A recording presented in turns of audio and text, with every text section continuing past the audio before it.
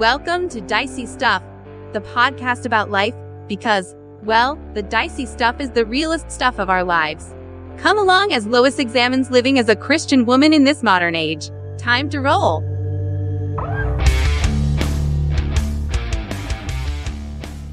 Hello, friends. Welcome to Dicey Stuff. My name is Lois Matson, and I'm glad you're here with me. I didn't publish a podcast last week, and I'm late this week. If you've listened before, you heard the podcast about my father-in-law being in the hospital, and he has passed away, and we had his funeral this week. And it's been a rough time for our family. But I've been thinking about resurrection and how the promise of the resurrection is our hope, and it's what we wait for and long for. I only am doing this one briefly this week just to update you and let you know that I'm not planning to stop doing this podcast, and I'm not planning to skip out on you. But it's been difficult, and it's been busy, and it's been stressful. So bear with me patiently, please, if you would. And I'm hoping to be back on track here soon. For today, like I said, I've been thinking about the resurrection. And Paul writes about it, and he writes so beautifully. He brings us hope.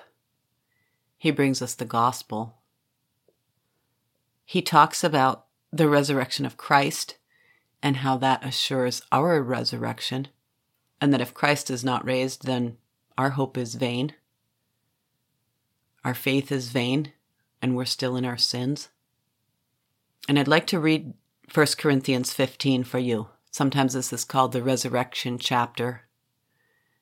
And this is going to be the extent of my podcast this week because I still have family in town and we're spending time together. We're remembering my father-in-law. We honored him the other day with a funeral and a service, and we've been spending a lot of time together, talking and remembering and laughing and crying and just sharing the burdens of this difficult time together. But like I said, we look to the resurrection. We do not grieve as those who have no hope. So I'm going to read 1 Corinthians 15 for you. Paul writes, "Now I would remind you, brothers, of the gospel I preached to you, which you received, in which you stand, and by which you are being saved, if you hold fast to the word I preached to you, unless you believed in vain. For I delivered to you, as of first importance, what I also received, that Christ died for our sins in accordance with the Scriptures, that he was buried, that he was raised on the third day in accordance with the Scriptures, and that he appeared to Cephas, then to the 12. Then he appeared to more than 500 brothers at one time, most of whom are still alive, though some have fallen asleep. Then he appeared to James, then to all the apostles. Last of all, as to one untimely born, he appeared also to me. For I am the least of the apostles, unworthy to be called an apostle, because I persecuted the church of God. But by the grace of God I am what I am, and his grace toward me was not in vain. On the contrary, I worked harder than any of them, though it was not I, but the grace of God that is with me. Whether then it was I or they, so we preach, and so you believed. Now if Christ is proclaimed as raised from the dead, how can some of you say that there is no resurrection of the dead? But if there is no resurrection of the dead, then not even Christ has been raised. And if Christ has not been raised, then our preaching is in vain, and your faith is in vain. We are even found to be misrepresenting God, because we testified about God that he raised Christ, whom he did not raise, if it is true that the dead are not raised. For if the dead are not raised, not even Christ has been raised. And if Christ has not been raised, your faith is futile, and you are still in your sins. then those also who have fallen asleep in Christ have perished. If in Christ we have hope in this life only, we are of all people most to be pitied. But in fact, Christ has been raised from the dead, the firstfruits of those who have fallen asleep. For as by a man came death, by a man has come also the resurrection of the dead. For as in Adam all die, so also in Christ shall all be made alive, but each in his own order. Christ the firstfruits, then at his coming those who belong to Christ. Then comes the end, when he delivers the kingdom to God the Father, after destroying every rule and every authority and power. For he must reign until he has put all his enemies under his feet.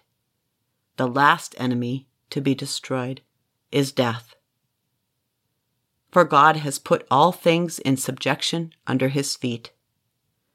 But when it says all things are put in subjection, it is plain that he is accepted who put all things in subjection under him. When all things are subjected to him, then the Son himself will also be subjected to him who put all things in subjection under him, that God may be all in all. Otherwise, what do people mean by being baptized on behalf of the dead? If the dead are not raised at all, why are people baptized on their behalf? Why are we in danger every hour? I protest, brothers, by my pride in you, which I have in Christ Jesus our Lord, I die every day. What do I gain if, humanly speaking, I fought with beasts at Ephesus? If the dead are not raised, let us eat and drink, for tomorrow we die.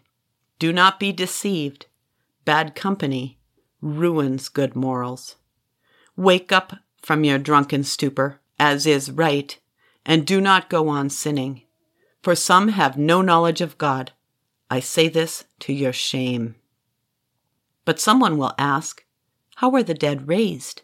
With what kind of body do they come? You foolish person. What you sow does not come to life unless it dies. And what you sow is not the body that is to be, but a bare kernel, perhaps of wheat or of some other grain.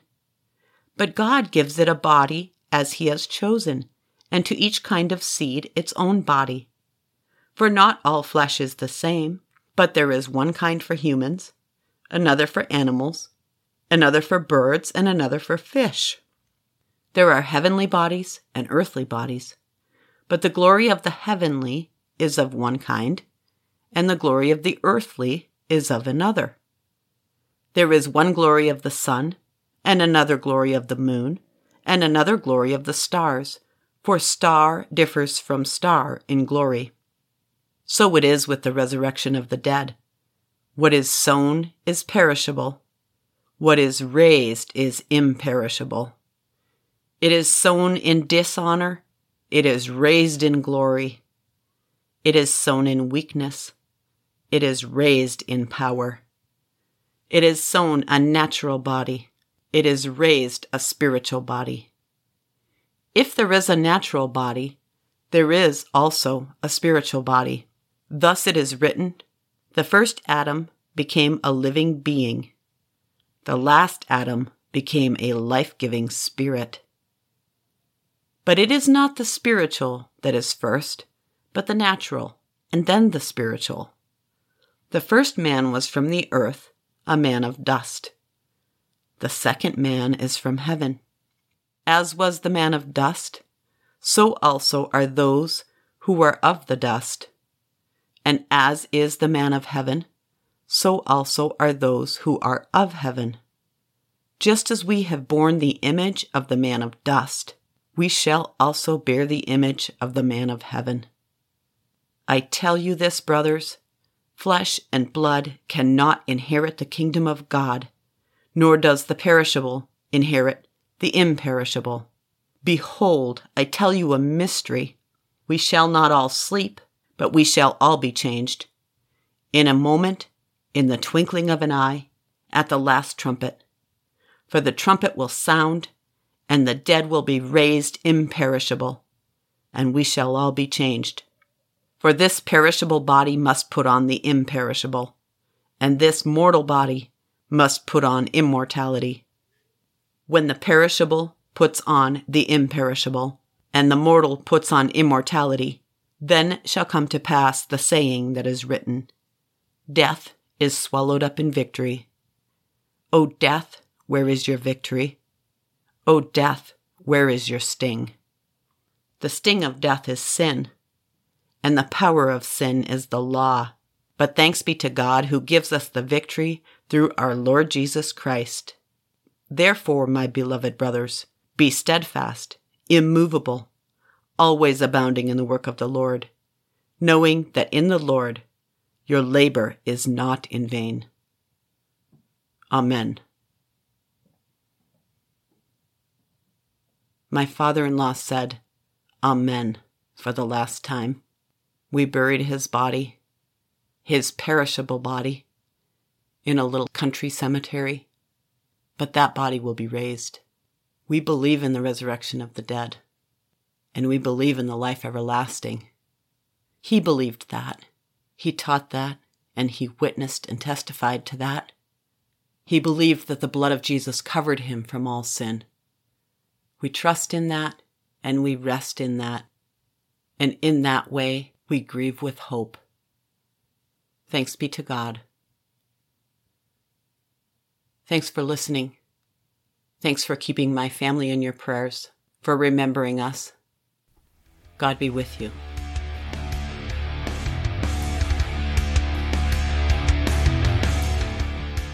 Thanks for listening to this episode of Dicey Stuff, the podcast where Lois talks about this big dicey adventure called life. You're welcome to send your comments and feedback to diceystuffpodcast@gmail.com. Please, if you would, subscribe and share. Until next time, roll on, friends.